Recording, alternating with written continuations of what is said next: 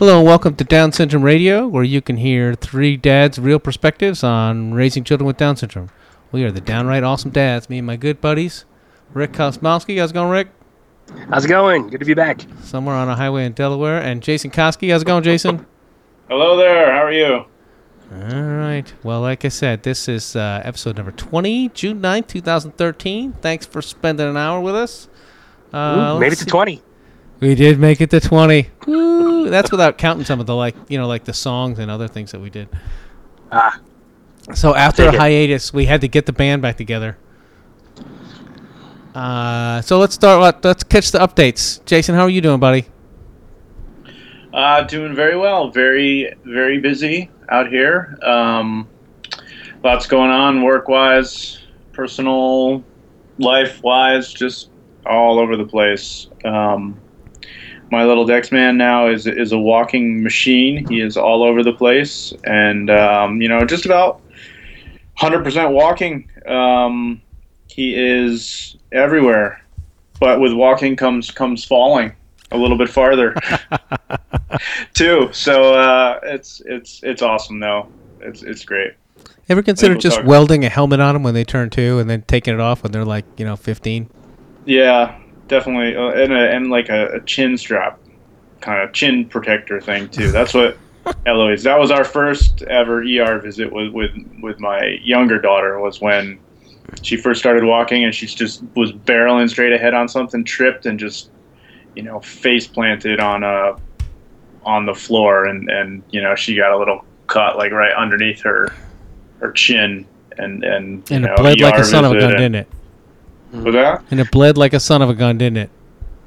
It bled, and Colette was freaking out, and and so we wound up taking her in, and they actually I actually have a scar in that same place too, because I had stitches from a ice skating. I fell and cut under my chin. I don't know. I was a teenager though, so. But for her, they have this glue stuff now, so they just kind of push it together, and then they put this glue there and hold it for a little bit, and they don't have to do stitches. So there's, I haven't looked in a while, but I don't think there's any scar or anything on her. So a bang on the chin is how you unlock the Koski superpower gene? I guess so. Yeah. You and Harrison Ford have that in common now. You guys Indiana Jones? Yeah. Awesome. Hey, what about the walk? I want to go back to the walking thing real quick. Do you feel like do you feel like he's always been walking now? Because I remember waiting for Kayla to walk, and I thought it would take forever. And then she's a little bit past 2 years, it's like maybe 2.5, 2.25, and she's walking, and then it feels like she's been walking. And I don't know, it was a great feeling, and then at the same time, like, hey, we're here. It seemed like it'd take forever to get here, but we got here. We did it. So I don't know. What was your feeling around that? I think maybe it's still new. I think it still feels awesome. It is great, because I mean you get down sometimes, and you think maybe he's gonna walk at some point, but when he's 2 years old and he's not walking, and you kind of get to that point where when he finally started walking, it was such a great feeling, and he was so happy and proud of himself too. He just walks around and giggles around the house now. It's so awesome. Is he all unsteady? Because I remember those first couple of I don't know, maybe the first month or so. We used to have a nickname for him. I'm trying to remember what it was. He always looked like he was about to fall. He's like he's kind of a drunk walk kind of a thing. Watch him, he's still pretty wobbly. But you can actually see his brain working. Up, steady this way, steady that way. Yeah, and you can. Yeah, he's really good at steadying himself out. He's good on pretty much all surfaces like grass and hills and stuff are still a challenge, but he's really good inside the house and motoring around. Yeah, fast. Pretty fast, and that's a whole nother level of. I guess as soon as they start pulling up, it's a whole nother level of baby proofing you need to do. Yeah. Right. Yeah, man. What about you, Rick? What's new in your life, buddy? May is the most difficult month in my family as far as scheduling and events. And Kayla's birthday is in May, so she just turned 7. Our buddy walk for Delaware is in May. That's the weekend after. And then on top of that, all the birthdays and graduations and other things that happen that month. It's just an amazing gauntlet of events. So, but we made it through, and we can do some other things now, Ken. So it's good to be back in touch with everybody because May is just crazy. Your buddy walk is in May? I thought they were all in October. No, the Down Syndrome Association of Delaware does its buddy walk the weekend before Memorial Day every year. So they don't do it twice a year? It's just yours is just different. Just once a year, and that's when it is. And because it was the 10th year of it this year, and because that happens then, Southern Delaware started a thing called the Boardwalk Buddy Walk that's in Rehoboth Beach, and that happens during the October Down Syndrome Awareness Month. And I think that's like in its 5th year. No, it's as old as Kayla, so 7th year. So, do you find that is your team still as big as it always was?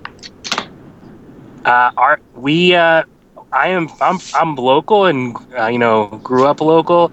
We have a lot of people on our team, and I think some people have left the group, but Kayla's network grows every year, so we pull in more just from the people that we get involved with more things each year: school, dance class, whatever other extracurricular things she's doing, and pulling more people in. So we're around 150 people in that range. Nice. And I don't know. Yeah, you look on the Facebook. I got. You have to pull from other states. I mean, we had someone from California walking with us this year. Yeah, so So it's awesome though. The Buddy Walk is awesome. It's an amazing event. We've raised over $40,000 or $50,000 for the DSA of Delaware since we've been involved with it. And, my gosh, it's Kayla loves it. I think the biggest, most important thing about the day is Kayla knows that it's her day, and she gets way pumped about it. And other kids get excited for her. They see the effort that goes into it, and they're excited to go to it. Our Buddy Walk has it's like a carnival kind of thing. So there's like moon bounces and games and carnival games and raffles and all that other kind of. It's like a party atmosphere over the course of 3 hours. So that's awesome. It's pretty cool. Yeah, it's been. Go ahead. You go. Sorry. No, it's just been an amazing thing. I think my advice on Buddy Walks for everyone is, and I think Jason probably has the same thing. You pick the theme and you go with it. And you just add something to it each year.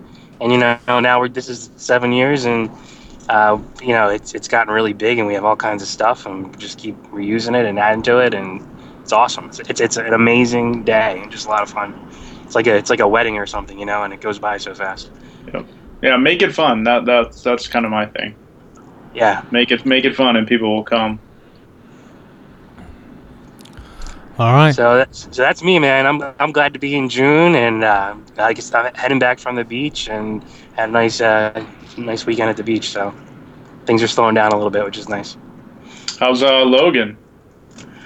Oh man, he is 8.5 months. He's a big kid. He's big. He's like 20. He's 22 or 23 pounds, and complete difference from from Kayla, who was I could carry her around for a while, and this kid's like an arm breaker. But he's cool, and Kayla's warming up to him, and it's really cute to see them both interacting with each other and stuff. And he ate his first mouthful of sand this weekend, so that was fun to watch. Nice. There'll be many more of those for sure. First mouthful of sand. Awesome. He made the weird face and kept going. All right. Well, Richmond, I'll tell you, I know I've been the reason for some of the missed recording dates. I got some recent changes at work that have had me traveling quite a bit. I think I'll finish next week a week of 6 weeks of travel in a row. Wow. It's been rough on the family, rough on Kim. So I'll be glad when it's over. But apologize for the hiatus. We had a couple guests planned. One had to cancel on us for medical reasons, and another one, like I said, the date passed, and we just couldn't make the date, and we're rescheduling. We have some good dates coming up, but we thought we would do an episode to kind of keep things rolling. But we decided we would each do our current challenges. We have children of 3 different ages, which to me is a good range. Dex is 2 and a couple of months. Luke is 4, almost 5. Kayla just turned 7. And we thought we could give our listeners a good range of what's going on for each of us. So we should do that chronologically. Jason, that puts you up first. Okay. Well, I think the biggest challenge that we've faced so far has been the preschool. Finding a preschool for Dexter. My daughter is in preschool now, and our first thought, and honestly, we went to them. Gosh, Dexter was probably a few weeks old or a couple months old at the most, and we approached the preschool and kind of told them our situation and said, listen, we don't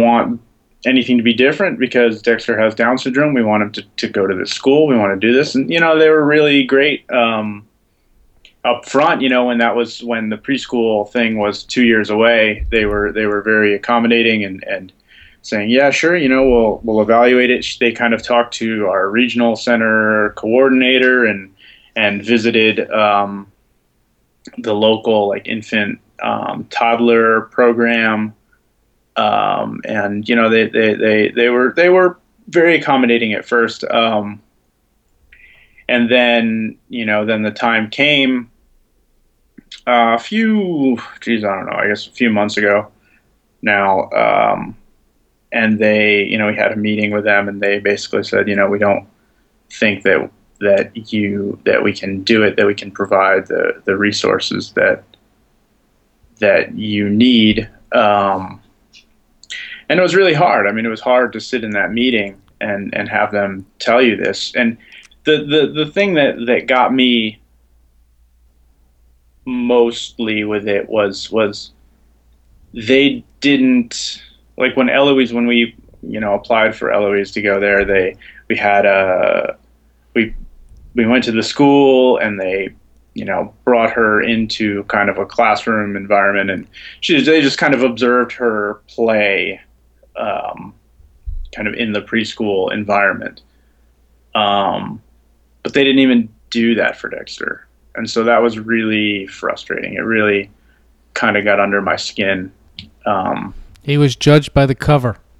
Yeah, which is tough. And there are a lot of, there are things, at that point when they did that, he wasn't really walking yet. He was just starting. So, I understand it's difficult that they would have to, provide maybe a little bit of extra help to him. But it was very frustrating that they didn't evaluate him as an individual.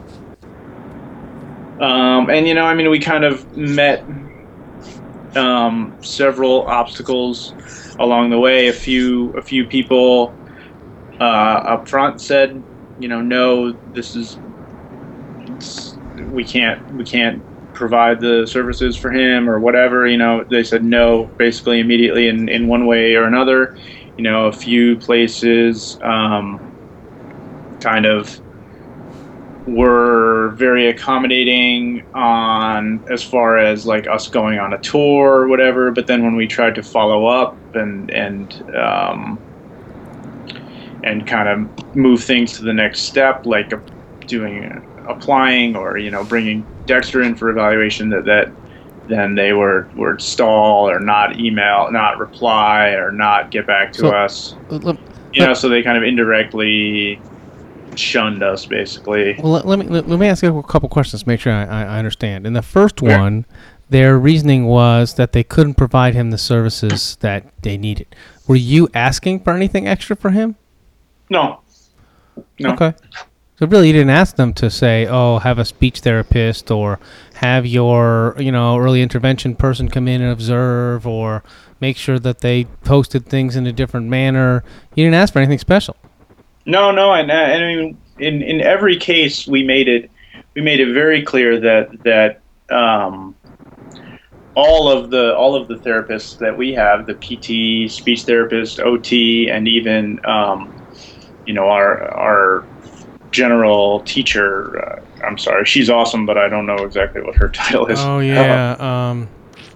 Just the general, like the infant toddler program teacher that who's Dexter's teacher. I know what you mean. I can't think of the term either.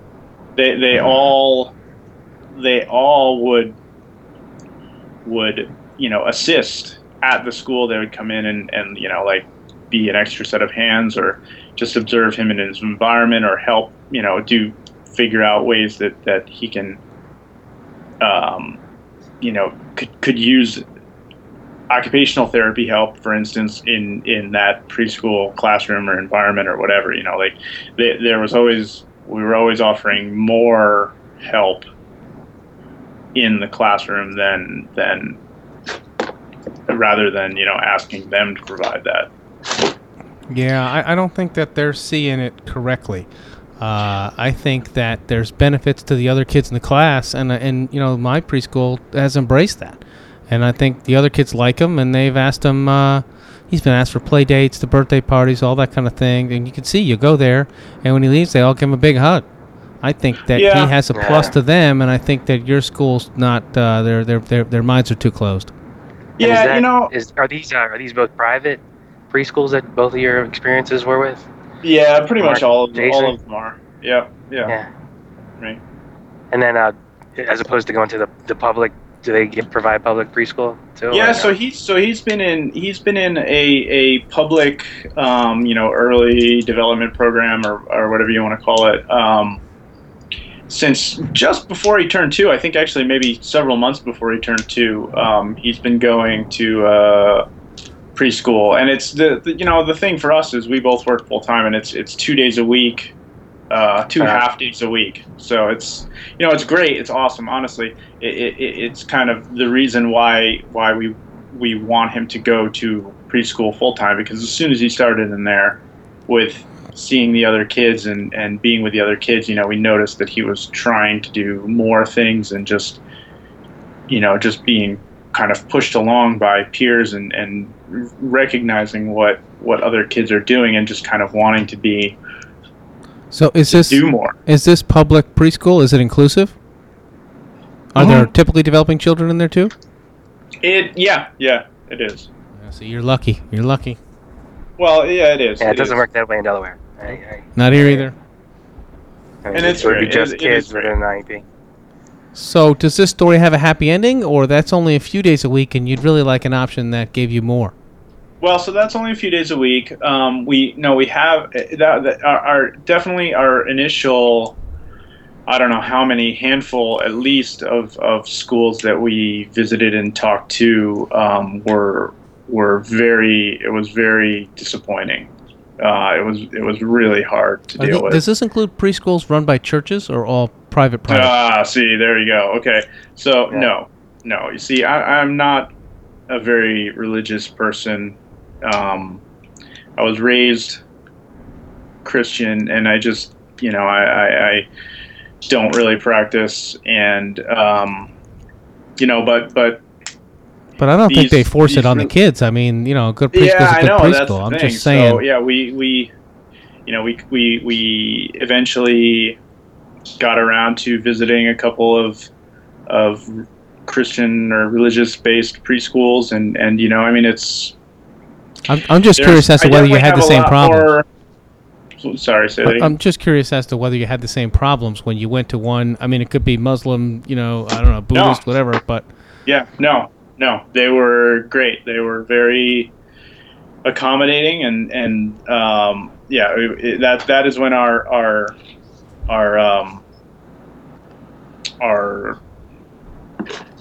opportunities got better. When we opened it up to that, and it's a big discovery process. It seems like too. Like we had religious preschool that we thought would be really good, and we got down the road a little bit. It didn't work out. Same with a private preschool. You get down the road a little bit. It didn't work out, and you know until you find the right place. So it's such a it's more of a task than you think it would be going into it. I think it is. Yeah, and when you find the right one, you just feel so lucky. It's not, yes. Yeah. Yeah. So yeah. I mean, we are.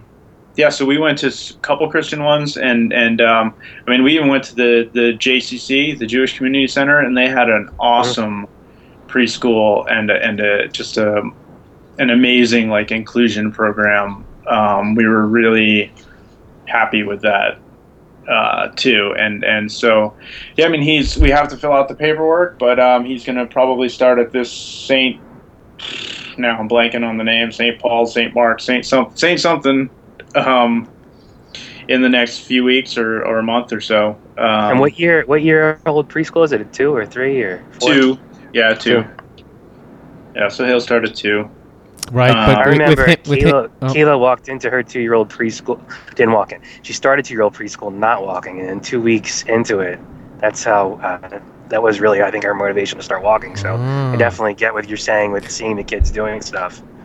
And, yeah, we were lucky to get the right preschool. Like that was one of the. We ended up, after trying all these other roadblocks to get to the right place. But what stinks is keep trying and look for the right opportunity. What stinks is you're going to have 2 different ones that you got to bring kids to now. Well, Eloise will be in kindergarten. Okay. Relatively soon, actually. So, but yeah, it'll still be 2 different schools. But yeah, I mean, so there's still, I mean, there's, and I think one of the challenges that's related to the preschool problems that we had is the kind of the gap in the walking. Like I mentioned before, the Dexter is now, walking pretty much 100% of the time, pretty unstable though. Most of the time, but doing really great. But I mean, when you compare him to, even several months ago when we first started this process, and he wasn't walking, compared to a typical 2-year-old who has been walking for probably almost a year or more than a year. It's a big difference. That gap is really seems like a very, very large difference where he's still kind of not as mobile as typical. Yeah, the walking one emphasizes the difference more than the sameness. Right. Which is unfortunate. Yeah. Well, you're past it now, so there you go. Go yeah. Dex. So I mean, yeah, we are doing great now. We have still we're working with self-feeding and things like that, just trying to get him to not throw stuff all over the place. Yeah. No, this is the time for that. I think the more you can get him to do things on his own, the less gray hair you'll grow. Yeah, and he's doing a great job. He really is. It's just you have any problems with sleeping and that sort of stuff? Sleeping? No, he sleeps great. Oh man. And eating? No, he's great. I still deal with that one, so that's great. So you have some things that are working great and other things you have to work on. Yeah. No, he's a great sleeper. He's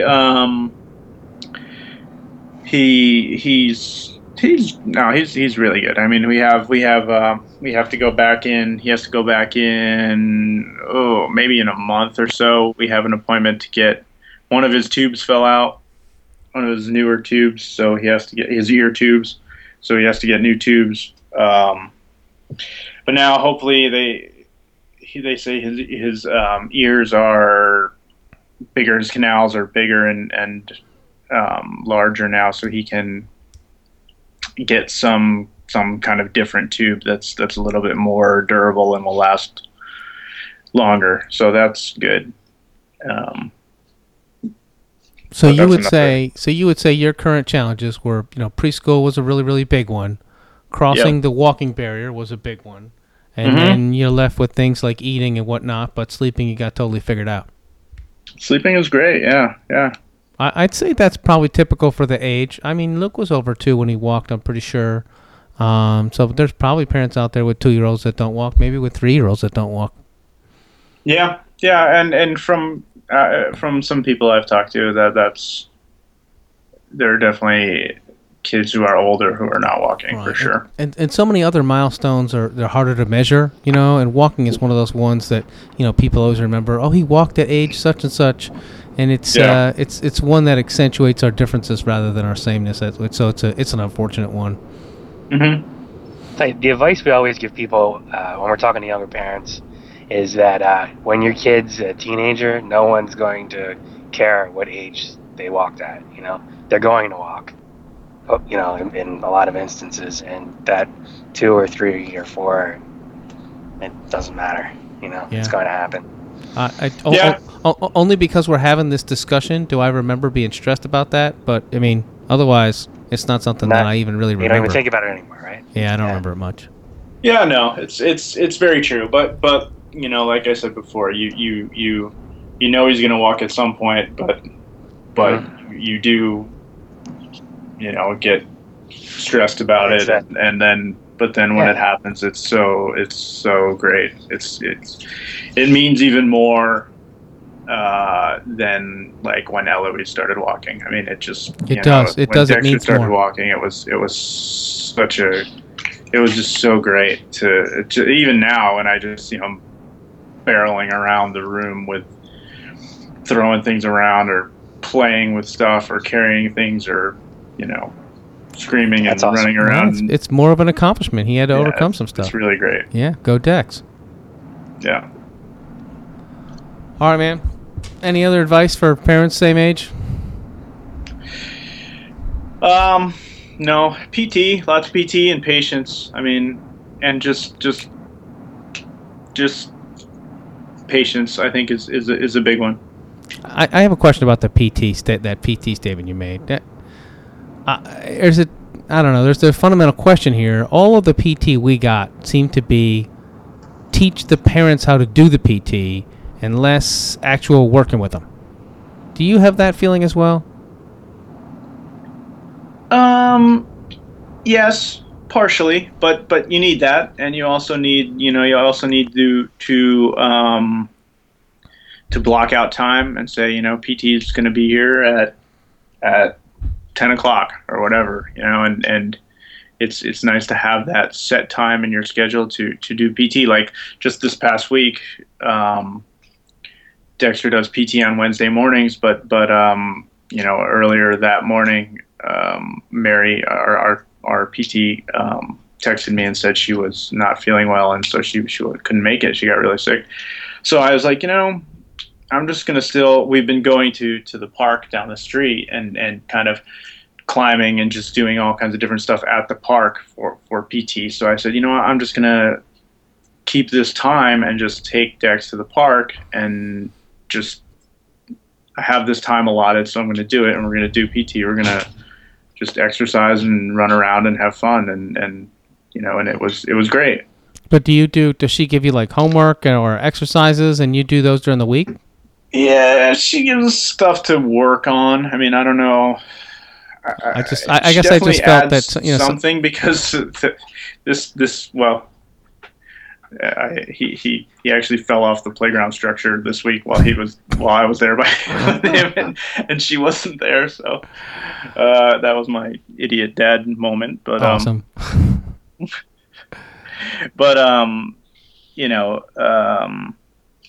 Yeah, no, I think it's great because there's some things that they gave us and we were really good about practicing, and there's some things they gave us that were difficult or he didn't like to do or whatever, and sometimes we weren't so good, Yeah, she's been and she's been great at suggesting different things. Like we used kinesio tape for a while on his core. We still should probably do that a little bit more often. But it kind of causes some irritation on his skin, so we don't do it as much. And she recommended the Sure Steps. too. Right. And so, I mean, we've been using the Sure Steps now, I think since about the beginning of the year, so maybe about 6 months. And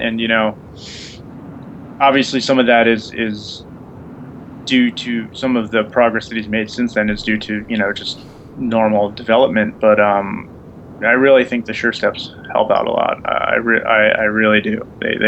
He was noticeably more stable and just more sure on his feet when we got those for the first time, and he still wears them all day pretty much. Awesome. They made a big difference for Kayla, and yeah, she still has Sure Steps that she wears, not all the time, but occasionally. Yeah. So yeah. All right. Should I move on, Jason? What do you say? Yeah, let's do it. Move on. All right, Lucas turns 5 in September, so he's 4 3/4 or so, or whatever. And his latest challenges, I would say, we've reached a bit of a, at least as far as the physical therapy and stuff, we've reached kind of in the self-help stuff, kind of a plateau, not a plateau, but where he's so good at some of that stuff, or at least I guess we're past it, that he can go to the bathroom on his own, he can eat on his own for the most part, he can walk and he can run, he can go up the stairs. So we don't work on the physical therapy so much, although we work on the core sometimes. But his latest, or our latest challenges with him have been speech and reading, believe it or not. And handwriting. He seems to really like letters. You guys still there? I'm wondering about this Skype thing. I'm here. Okay. I'm here. Sorry, I was muted. He's always been fascinated with those TAD videos, the Leapfrog one series. And they have them on Netflix on the streaming, so, we watch them all the time or whatever. And the little letters on the refrigerator, the magnet ones, and the foam ones in the bathtub. Yeah. And I don't know if all kids are like this. Honestly, my younger ones really weren't, but he seems to be fascinated with letters, so we've just rolled with it. And he's got, 50, maybe 100 sight words that he can read. So we've been working on that learning program. My wife Kim is bringing the learning program to Jacksonville. She's been working with Down Syndrome Foundation of Orange County and Dana Hale, past guest, wonderful lady. And they did a thing in D.C., a train the trainer kind of thing, and she went up there for a weekend. And they're doing a kind of a pilot thing here in Richmond. I think they do it by video, by simulcast or whatever right now. So he's in that, and we've been using those books and whatnot, and that whole process works really well. He seems to like it. Sometimes we have to do, if you do the reading, then you can do the iPad or whatever kind of a reward kind of thing to get him to do it. But the reading he does pretty well. He has a really frustrating thing that he does where he thinks it's funny to say something wrong, like he knows it's wrong. Like he'll say a cat is a dog or something like that. He thinks it's hysterical. And the first couple times he did it, you can tell he did it on purpose. It was funny. Yes. But then he won't stop. You're like, no, we're trying to get back to it. That's not really a dog, buddy. Yeah, that's like a whole other phase too, and they start answering things wrong, and they know they're answering it wrong. He thinks he's hilarious. So we did that, and then with speech, he has a speech therapist that we pay for or whatever. But I don't know that's not. I'm not saying that didn't help, but he just seems to have reached the phase where he's ready to put more words together in sentences. And every so often he'll just shock you with a full sentence. We went from one word to ooey, which is movie, or iPad, to cookie and all that kind of stuff, and then 2-word jobbers and 3-word jobbers. And every so often now we get a pretty full sentence. Still hard for a stranger to get what he's saying, but it's definitely come a long way. That's the biggest difference in his preschool between him and the other kids is the talking. You get pulled in at the end of the day, and the other kids are like, we worked at the sand table today, and then we did this, and there was a dinosaur and whatever. And Luke's like, did you have a good time? Yes. Who are your friends? He doesn't really tell you the whole story. But we work on that. When he gets home, we do our little. The teacher sent us pictures, so we ask him about his day during this day. He likes to sing the alphabet, and he likes to work on his speech, and he's doing his reading stuff. Oh, the other thing I wanted to mention we've been doing that works really well is this, handwriting without tears stuff. He can spell his name. You might not be able to read it, but he gets all the letter forms pretty well. That's part of the handwriting without tears. And the other video that he's been using lately that's really helped him has been this thing called, and you maybe heard the sound in the background because I pulled up the website, TV Teacher. And it's just, everybody's got their little way of teaching it, but you can tell when he goes to write his letters, he says the little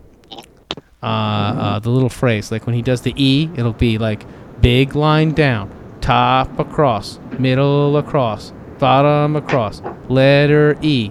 So as he's making every single letter, he's saying it in his head exactly how to do it. Like U is like a swoop and back up or something, letter E, and it's got a little cadence to it.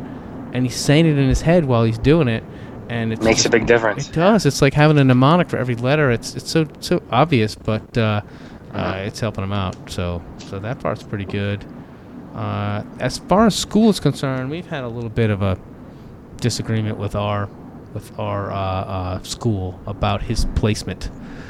He's born September 4th, and if you're born before September 30th here in Chesterfield County, Virginia, then you are moved on to kindergarten. You can hold your child back, but that's not, according to them, an IEP decision. So they've immediately placed him in kindergarten, and we preferred to hold him back, so that we're all for inclusion.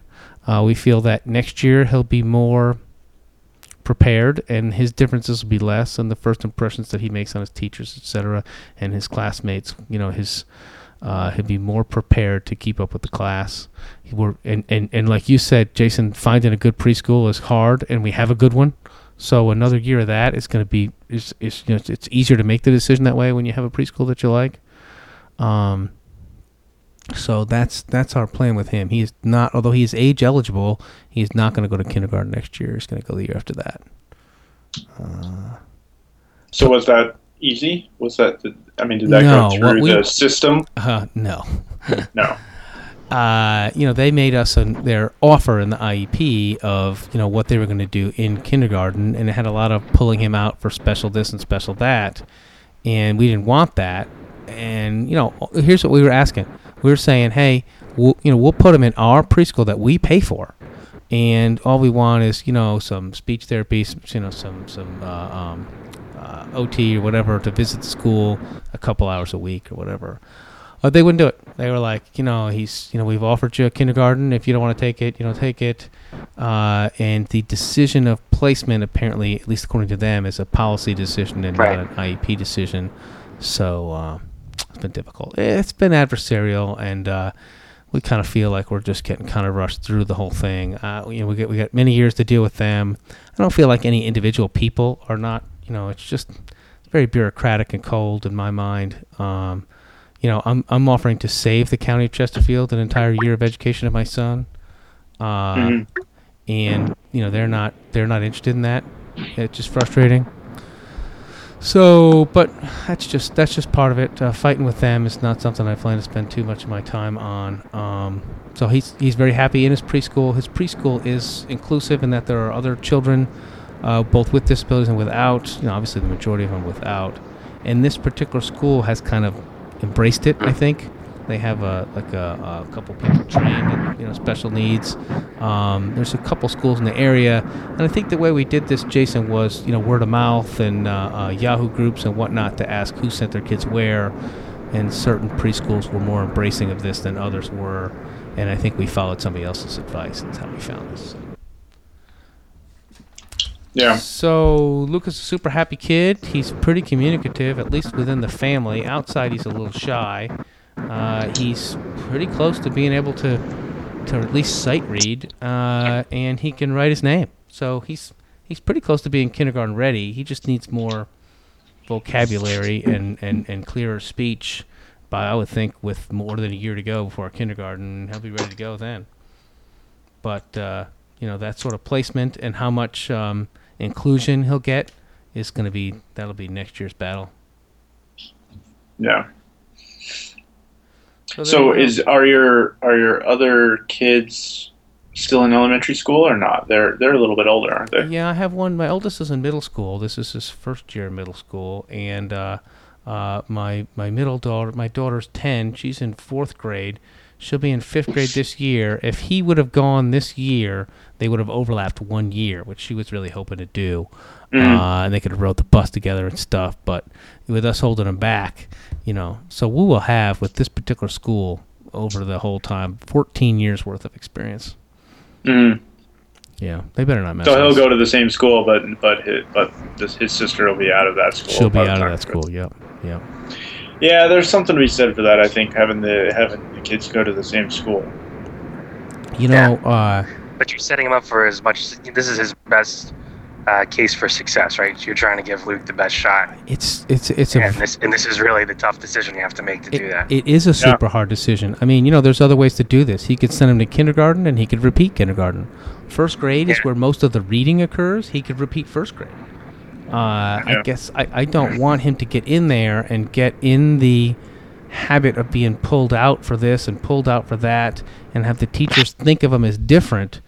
And I want right from the beginning them to think of him as, geez, he's just as smart as the other kids. Yeah, I think that's the right way, the right thing to do. It's not an easy decision. If we didn't have a preschool we liked, I think, and we felt that the school was going to be good about inclusion and whatnot, we might have sent him. But it's this first impression thing, and the fact that we really do like this preschool that he's in. He loves it. So he's 2 days at this preschool, 2 days at the, what did you call it? The public early development one. But ours isn't inclusive. So the only other kids in there are all special needs. There's not very much talking going on in there. Sometimes he's the only child. He doesn't enjoy that as much.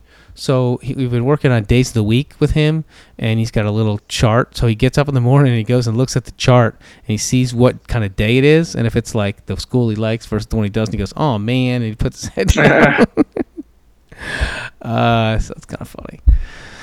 So, but he's doing super. We're like I said, we're through most of the self-help stuff, and we're into the preschool stuff. He loves his older brothers and sisters. He loves all the kids in the neighborhood. He thinks he's 10 or 12, to be honest. That's awesome. And there you go. There's the current challenges for age 4 to 5. I can see we had some problems with as far as physical problems, constipation, but I think we might be through that. And we have some sleeping issues, Jason. You'll have to teach me the trick of keeping him in his own bed. He gets up in the middle of the night, comes to visit. Right. I'm having some trouble with that. And he's perfectly capable of getting over whatever gate we come up with. Oh, yeah? But those are all manageable issues. And honestly, they're the same issues I have with some of my older children, so it's not really. And at this point, he's 4 years old and coming close to 5, but he's probably more like a 3 or 3.5-year-old. But he's an awesome kid, and it's a lot of fun. All right. Yeah, it's just getting him to go back to sleep. That's the same kind of sleep thing. He wants to sleep in your bed, or he wants you to sleep in his bed. And then there's this creepy. I was watching that Walking Dead show for a while. And I get so that when I put him the first time, he just appears in my vision, right? Because I'm on the side of the bed closest to the window, which is creepy enough. Then after I put him to bed, and I go back to my own, I listen for him, right? And his walk just sounds like one of those zombies. It's like, just get in tune with it. Yeah. He's like half asleep. So I watch the door until I can see him, and it's a little creepy in the middle of the night. It's kind of funny. So then I keep putting him back in his bed until I finally get too tired of it, and then I want to go. I sleep in the bed in the same room as him, not in the same bed. And I know I shouldn't, but anyway. Yeah, but at some point you're just. I know. Need sleep, and he needs sleep, so you just right. Well, give in. The thing is, if it's like 6 a.m, if I don't do it, then he'll be up for the day. Yeah. So anyway, that's an every kid problem. It's not a Down syndrome problem. Sure. Yep. Eloise woke up at 5:30 this morning, and I heard her call, and it just sounded like she was awake, and I was just like, oh no. It's Sunday, it's 5:30, please don't do this. Oh god. And I went in there and laid it. So we got her her crib converted into a toddler bed and then converted into a double bed. So she has like a double bed that's nicer than the bed that we sleep in, basically. Sweet. But it's, you know, it's great because there's plenty of room in there for a parent to come snuggle whenever it's necessary. Yeah. So yeah, sleeping in the Lightning McQueen toddler bed with a toddler is it's no. Tricky. It's tricky. Yeah, because we did that when there was still hers was a toddler bed and it was, you know, still a little crib mattress basically, and yeah, it's not comfortable. We have that room so blacked out that, you know, it could be 9 o'clock in the morning and you would not know. He's got the music that comes on automatically at 7 in the morning. All it needs is like a morphine injection that comes out at like 6:30. That'd be perfect. And he just has a biorhythm. He likes to get up. I don't know. All right, Rick, tell us about older kids, man. Tell us about school when you really get there. Oh man, so all I can tell you guys is that every year builds up to the next and makes you stronger and hone your negotiating skills. So you just learn more each year, and I don't think it doesn't get any easier as you go, but you learn more and you get better at it, and it's always new challenges. So that being said, we're going from first grade into second grade, and we've had the same conversation that Mark was just talking about, about holding back, and I think we've done it every year for the most part, and we haven't done that yet, but talk about it a lot. But this year, we had I think our big challenge, and is just focusing on communication, and it's communication between therapists and teachers and administrators and everything that's coordinated. And I think that as you look back on all the things that you do each year with your child, those relationships that you build with those resources and service providers are the key. And when you have that good preschool or you have that good therapist, it makes a huge difference.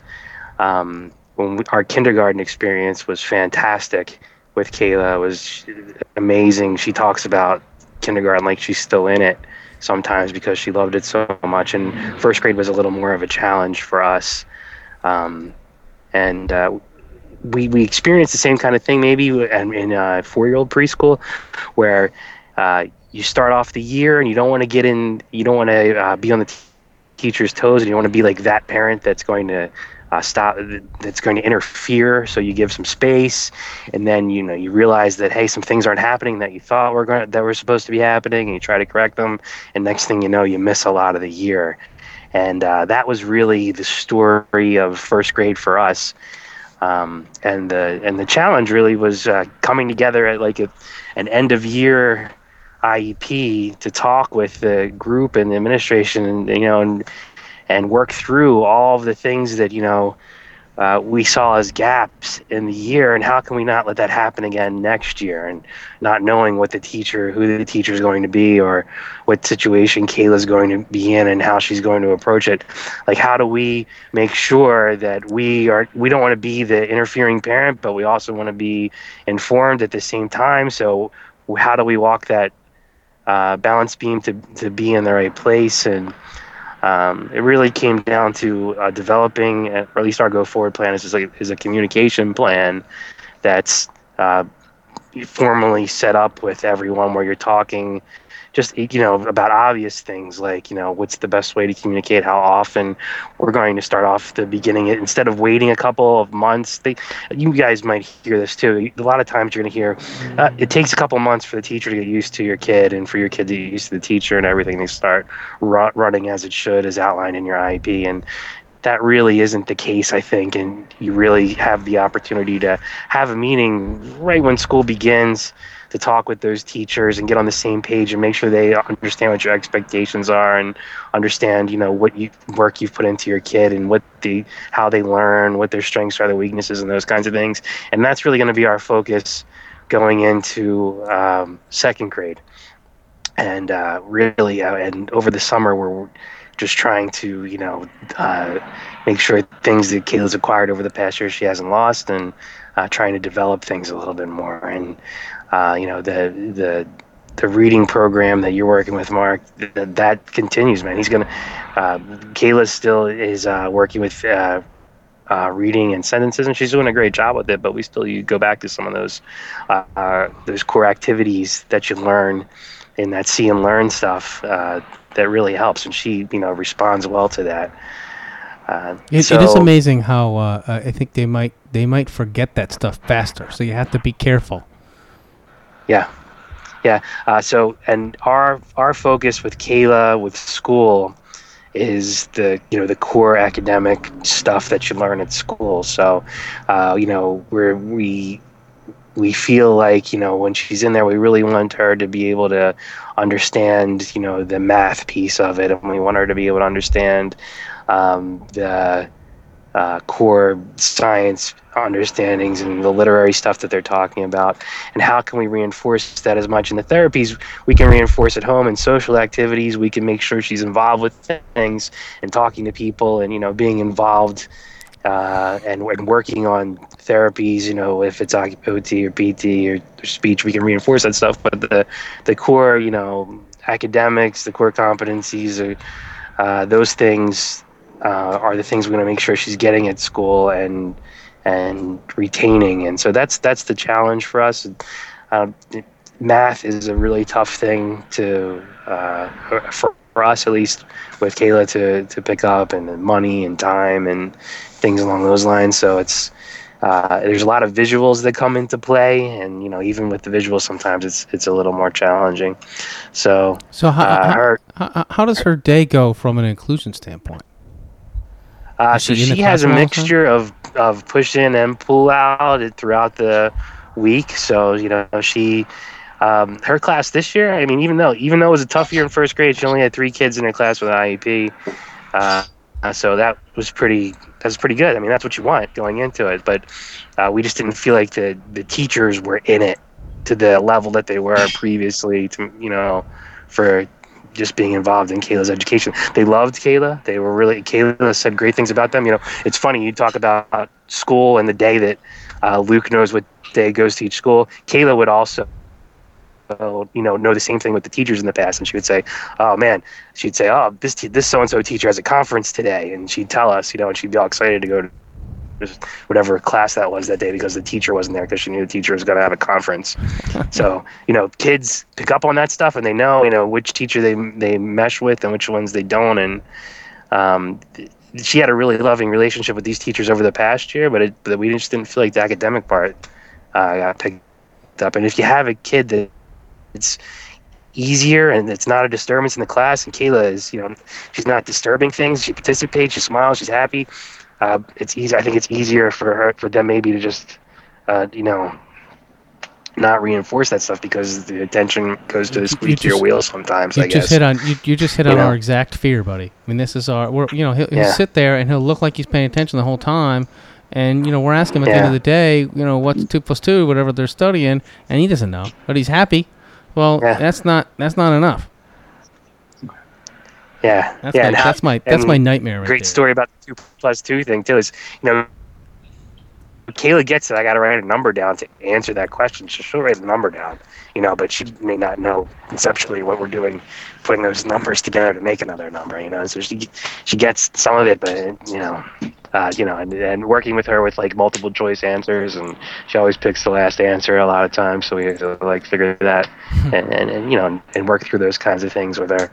So it's a continual process, and I'll tell you what though, you get there with a lot of things. Like recently we're talking about stories and the ideas of stories, and saying, okay, we're going to write a story about mommy, or we're going to write a story about the beach or a vacation, and she tells you a couple things about it, and then she writes down a couple sentences about it, and that's something that's just starting to emerge from her now, and it's pretty cool when you see it start all coming together, and when you see those all those chants about how to spell letters through handwriting without tears and things like that. When you see all that kind of come together finally, and writing words and writing sentences, it's great. And all of a sudden these letters that were all different sizes and not straight on a line and different spaces, gradually over time the letters become smaller and smaller and smaller, and get into like the form of words. And they're not like perfect, but you could definitely see the progression. It's kind of like that walking feeling where you're starting off saying, oh my God, I don't know how we're going to get there with this writing. And eventually it comes together and you see her actually writing. I'll tell you one other big thing we're having a challenge with is computers. So manipulation of a mouse. A lot of our life is iPad and touchscreen, and you just don't use computer mouses that much in our family. And she's having a difficult time understanding, like, why do I need to worry about what this mouse thing is? She just keeps reaching up to touch the screen. Yeah. I mean, that's. I was going to ask when you were talking about handwriting. One of our fights over first grade was getting a touchscreen computer in a classroom. And, going through a lot of hoops of them saying, yeah, we'll have it. Oh, yeah, we ordered it, but we lost it. Or it went somewhere else, but we found it, and now we have it. Oh, but it's in this classroom, and she only has X number of classes, and, it's that much time per day in this classroom. So, we're focusing on making sure that if there is a touchscreen available to her, it's in every classroom she's in next year, and however many touchscreens that needs to be, it's there kind of thing. That stuff is so frustrating. So you don't think about, because you don't realize, well, she's not in that classroom. And there's like a social aspect of using the computer in class where all the other kids are using the computer like to do project or do whatever activity on for free time to do. And Kayla just doesn't pick that because she doesn't like the mouse and she's not used to keyboards and mouses and things like that. And then as a parent, you're kind of thinking, man, this stuff's kind of going away anyway. How long is this going to be around? And how much do I need to focus on a keyboard and a mouse for her? But I don't know, so I was going to joke about her. I was going to joke about her handwriting, buddy. But I mean, how about texting? I mean, she's a girl. She's going to have a phone one of these days. They can text a mile a minute. Can she text? Yeah, she talks a big game about texting already. Talks about it all the time. So that I'm sure that's not that far away. So she understands that she knows where the text screen is on iPhones, and she'll type a bunch of letters to you. But I think she's almost there with that. It's pretty funny.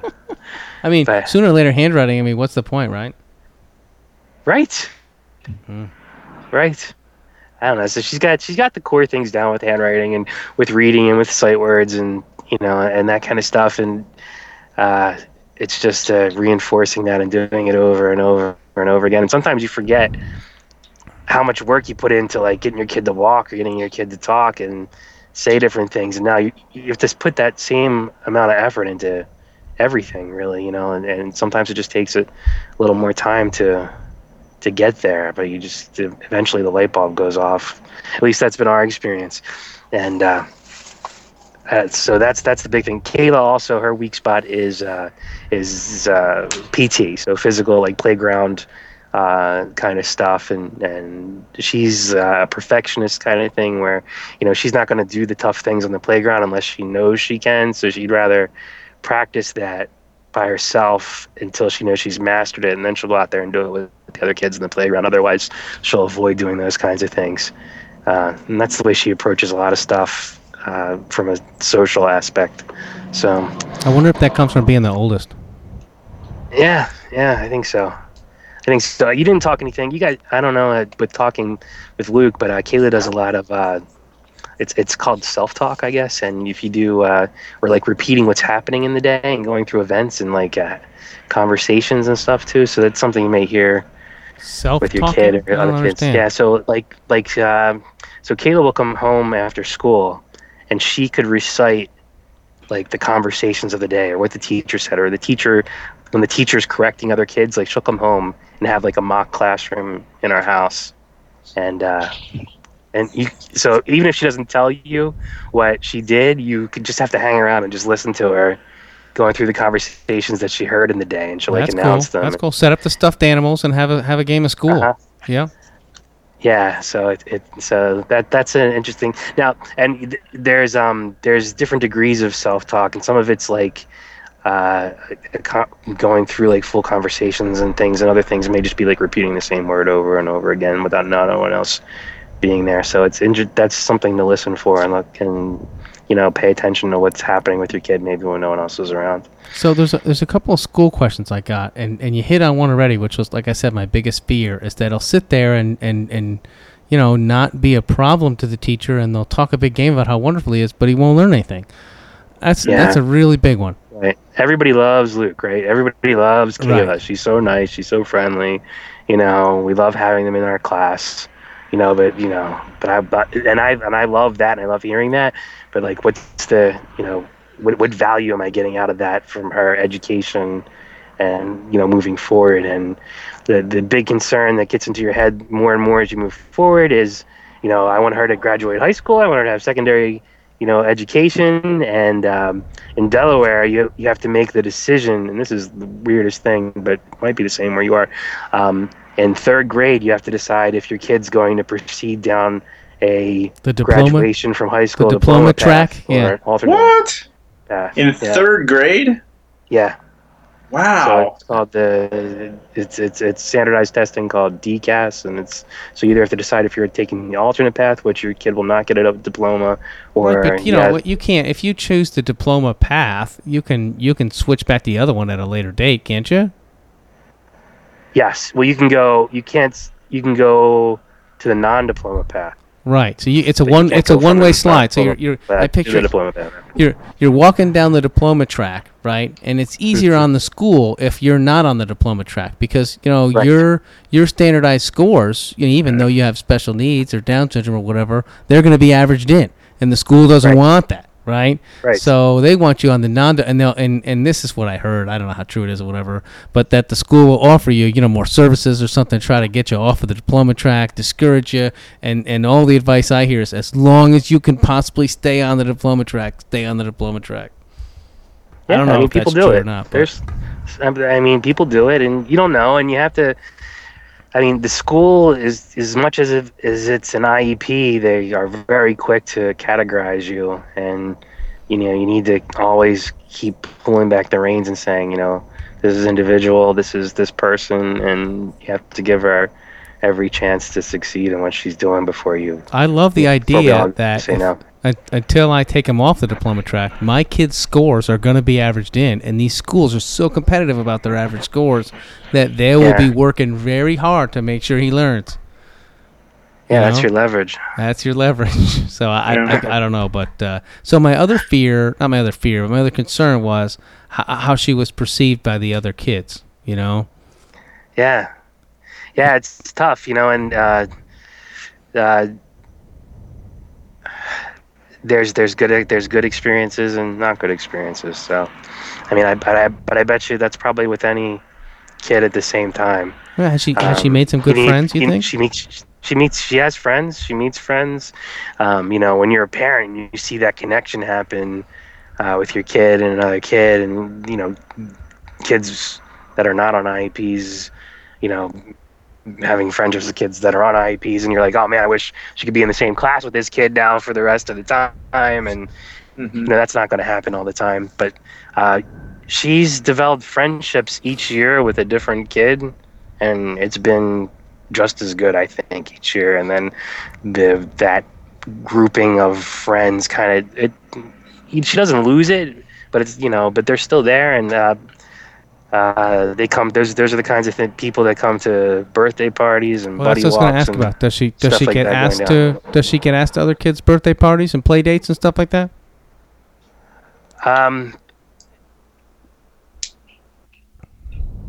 She does. Uh-oh. Are you still there, buddy? And she does, but it's not like a ton of people. So it's whoever those 2 or 3 girls. Uh-oh. You're coming in and out, bud. Rick, come back. I found with Molly and with my other kids that the amount of birthday parties goes down. You faded out, Rick. Are you back? Oh. Anyway, I think what happens is, in the beginning... Yeah, I'm here. Am I there? Now you're here. Are you still here? I think you're coming in and out. I was going to say that... you guys hear me? Okay. Drive closer to the tower. Hold the phone out the window.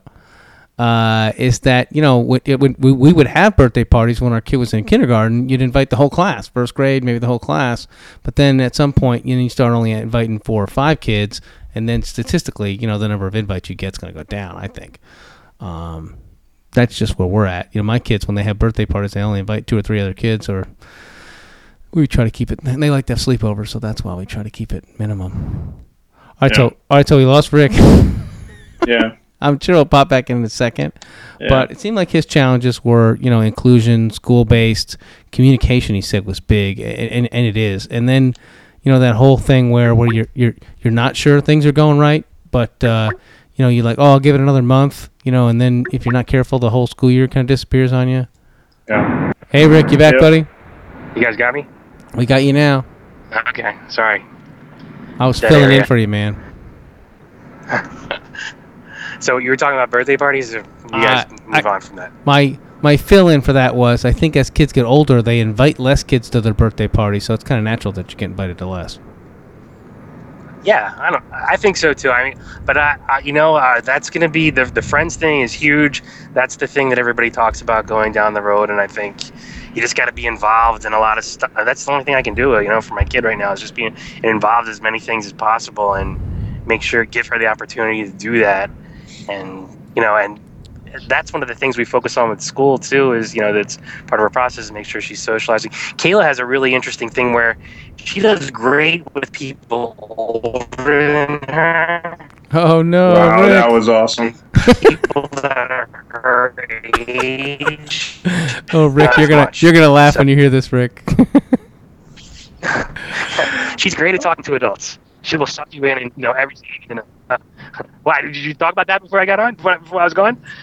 Oh no! Now you talked really slow for a little bit, and then you talked really fast and sped up to catch up. It's awesome. Oh, okay. You're being Skypeified. Yeah. Oh man, sorry guys. It was awesome. All right, so I got one last question, because you can see that I'm concerned about this kind of stuff, and I'm totally trying to go to school on your experiences. When she eats lunch, does she eat lunch with the other special needs kids, or does she eat lunch with her classroom? The whole class eats lunch together. See, that's a relief, because I would always go visit my older kids at the school on a Friday when I took a Friday off or something like that. Take them, and how like as a dad you can bring Chick-fil-A or whatever to the lunch, and then have lunch with your kid. I was always kind of keep my eye out for the tape. There's like a special table of kids that they're all the kids that have special needs, and it's really just them and the teachers. They're not as all the other tables are all ebullient. The kids are screaming. They're eating, trading food and stuff. And that those kids, they seem to be kind of left out of that, and that made me sad, and that was something that I'm concerned about.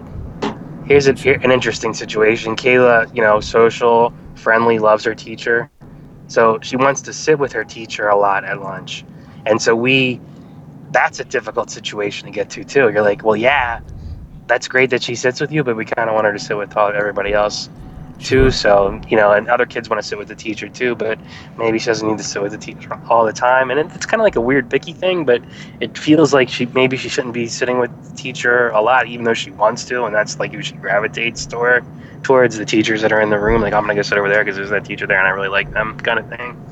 So I don't know how you get around some of that sometimes, because that's what they want to do. So it's interesting the way it plays out, and the way that the whole social aspect of school goes, and you don't see those things.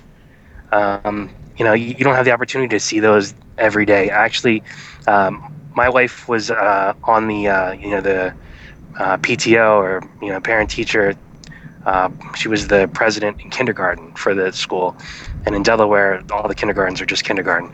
Then when you go to elementary school, it's fourth grade through fifth grade, and she's not involved in that to that degree this year. And she knew everything about what's happening in the school before, and now it's more by word of mouth of other parents to understand what's happening in Kayla's day to day. So that's a big thing. You got to find out who you can get to know in the school and understand exactly what's happening and what the story, what's happening out from a social aspect at school. I'm gonna send Luke to school with a recording device on him. Oh man, what do you think? A secret iPod camera? Kayla's gonna hold up an iPhone and just turn the camera on and be like, "This is what's happening." I'm gonna put it in it. I'm gonna sew it into his shirt so that just the camera comes out, and I can just record a whole day and then just skim through it. It's the spy camera. Yeah. Right. Yeah, like the nanny cam, but only for teachers. Yeah. You know, I sometimes feel that they should do that. If they put a webcam in the room, you know, I could check from work what they're doing. All right. Well, what do you say? I think your summary, Rick, is that you got to communicate, and if you're not careful, the time goes by and half your year is gone. Yeah. So you got to stay on top of that. You know, as parents, you just got to be committed to, you know, being involved. And, you know, as a father, a lot of times I lean on my wife really heavy for that. So, you know, making sure that I'm getting the emails that the school sends out and the teachers send out, and that I'm reading them so they know what they're talking about in school, which I'm not very good at. I could do a better job at that. But I think that that's like a key piece, because you got to be there. Sometimes your wife's not going to catch everything. So, or, you know, you got to make sure whoever that other support person is, if you have that, that's going to be able to, you know, stay on top of what's happening in your kid's day, because school year goes by so fast, and you know, as time goes by, it goes by faster and faster. So, you know, our dynamic is that my wife Kim does most of that as well. But you know, she gets to a point where she loses confidence in herself. She's like, God, am I being too much of a pain? And then and that's where I fall in, and I say, no.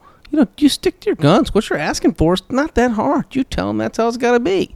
And I think she needs, you know, I'll come to the meetings and I'll look all stern or whatever. But for the most part, I think she just needs my support to say, hey, they're bullying you. You know, what you want is reasonable. You know, go get it. And I think, you know, that helps us. That's how our family dynamic works. Yeah. You're not asking for much a lot of the times.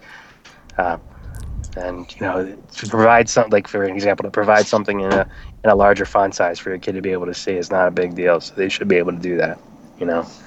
So just making sure that's happening. Mm-hmm. All right, guys. What do you say? We're already over an hour, but you want to do moments? Since we've been, you know, wouldn't be moments of the week. It'd be the moment of the last 2 months. Sure. Let's do it. Got a good one, buddy? Walking? I have to go with walking, but I also can't let it go without mentioning that the executive director and the director of operations for DSRTF, Carolyn Cronin and Lori Morton, were here in San Diego on Friday, and Colette had lunch with them, and I went on a tour of Dr. Mobley's lab, and he is you know, receives funding from them, and he is doing a lot of research with the Alzheimer's disease and Down syndrome, and it's the UC San Diego Down Syndrome Center, I think, research center, and it was awesome, and it was great to talk to them. I think Colette got a little bit more chance to talk to them because she went to lunch with them, and I just kind of went on the tour with them, but I did get to talk to them a little bit. But they're relatively new, I think, to DSRTF. They started around the beginning of the year, but you know, they're kind of checking out all of their facilities and stuff. But it was awesome. It was awesome to see, and they're ready for us to help them. And of course, the money that we raise for selling T-shirts and stuff, we've always donated to DSRTF. So they contacted us out of the blue and said, "Hey, we're going to be in San Diego. Let's hook up." So it was pretty cool to hook up with them and see, you know, what we've donated, what Downright Awesome has donated to them, and kind of get their take on what they're doing. So I think we can say that you know, when this podcast starts making millions and millions of dollars, which, you know, it's just on the brink, that would be the charity of choice that we would send it all to. I think it's true. I know that Colette talked about Kim to them as well. So maybe they'll be in contact with her at some point. They're trying to, I think, spread out a little bit. Originally, it was based in Palo Alto, but these two folks are in Boston now, so they kind of have like a two-pronged attack on the two different coasts now. So maybe they'll go south. Believe it or not, Dr. Mobley was in Delaware last year, and we got to see the presentation and hear all the things that his group is working on. It's amazing. It's pretty great.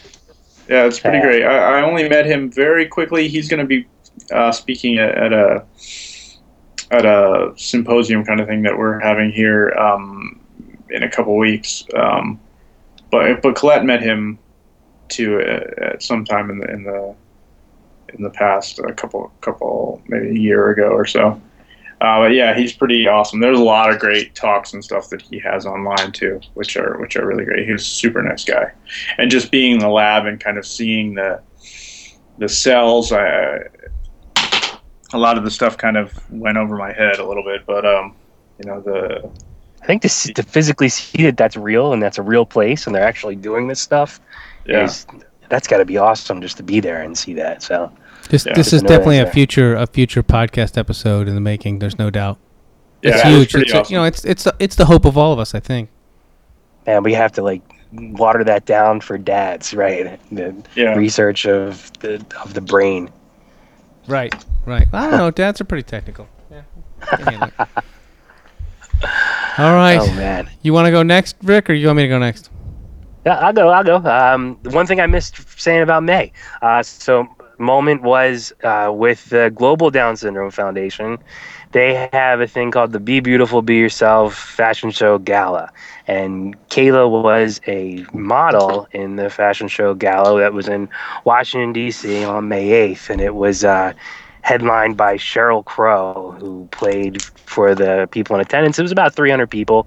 And there were celebrities and politicians, and Global Down Syndrome Foundation presented on what's happening with research, and also their involvement from a legislative perspective and along the lines of things like the ABLE Act. And Kathy McMorris Rogers was there, and other leading senators and House members that are pushing forward with the Congressional Down Syndrome Caucus to advance issues for people with Down syndrome. So it was a really positive, high energy, first-class event. It was amazing. I couldn't believe the level of detail that went into it, and it was a really great experience. Kayla, they have a real huge runway, and she walks out, and a member of Congress walks out with her on the runway, along with I think they had 22 models, and all with different escorts up and down the runway, and it was held at the Ritz-Carlton in Washington, D.C. Just what an amazing experience, and Kayla remembers that, and she really was excited about being able to be a part of a show like that. So GDSF is doing some great things as well. They have a big event planned also with the NDSC conference that's coming up, and it's less than 40 days now, I think, or so, in July. So. The national convention's happening again. That year went by really fast. But anyway, it was the fashion show was amazing. To watch my daughter up there was pretty fantastic. She's a super cutie. She definitely the camera loves her. Yeah, there's no doubt. All right. I guess mine is last night. My neighbor has a 12-year-old as well. 12-year-old boy, and my son. They're best friends. And this is a hockey kid. He's very sporty, and my son's more of the academic type. But they fit together like brothers. And he had a birthday party, so they were all playing. These two boys and these other two boys were all playing out in the front yard. And Luke went outside, and he was, playing essentially this weird game of tackle football where they were just throwing the football around and then all piling onto each other. But Luke got right in there, and the other, I expect this from the kids that know Luke, but these other two kids, they didn't really hesitate. They slowed down their play a little bit. They thought it was hysterical. And both moms were out there going, "Oh no, he's gonna get hurt," and the dads were like, I was out there going, "Don't worry, he's a third kid, he'll be fine." And he just was completely and utterly accepted, and he wasn't hesitant to play with these other kids and say things to them and talk to them, and it was just it was a warming moment. The whole village to raise a child kind of thing. So. Some of my fears, as you could tell by my questions, were perception, and at least so far, things are going really well in that regard. So, made me feel good. It's great. All right, guys. Looks like we did it. Yeah. Okay, so we got some great guests coming up. We had, like I said, we had a couple cancellations or conflicts, but so we actually have a little bit of a backlog now. We'll hope to get things moving along faster. As we mentioned, we are the Downright Awesome Dads, and we are available on iTunes under search anything Down Syndrome, and you'll find us under Down Syndrome Radio. Website is downrightawesome.com. We still have some fixing to do there, Jason, but seems like we have almost all of it back now. Is that right? Yeah. So, most of it is back. There's some things that are missing, I think, but there are no episodes missing. They're all available on iTunes. Almost all the write-ups are there. Just some categorization and whatnot. I think we're 90% of the way there. And exactly. And to whoever did that, my thumb is on my nose right now, and I'm calling you names. Okay, so there we go. Oh, and I had a song picked out. Unless you guys have a particular favorite you wanted to play, whatever. Fire away. Firing away. Eloise requested American Pie from me the other day, and it was one of the proudest moments I've ever had. Did she ask you what whiskey and rye were? No, she doesn't care. She just likes it, and that's good enough for me. It's better than some random pop song. I actually learned on my guitar the song Pi Pi Mathematical Pi for my 12th Oh, that's right. I remember that. Yeah. This is a song for my wife likes this song. You got a 2-year-old today, you got a 4-year-old tomorrow, you got a 7-year-old, and if you blink, they're gonna be, off to college or we hope or whatever, Very true.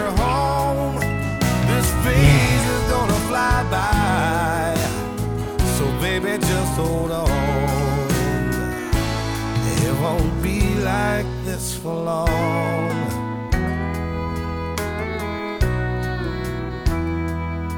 4 years later, about 4:30, she's crawling in their bed. And when he drops her off at preschool, she's clinging to his leg. The teacher peels her off for him. He says, what can I do? She says, now don't you worry, this'll only last a week or two. It won't be like this for long.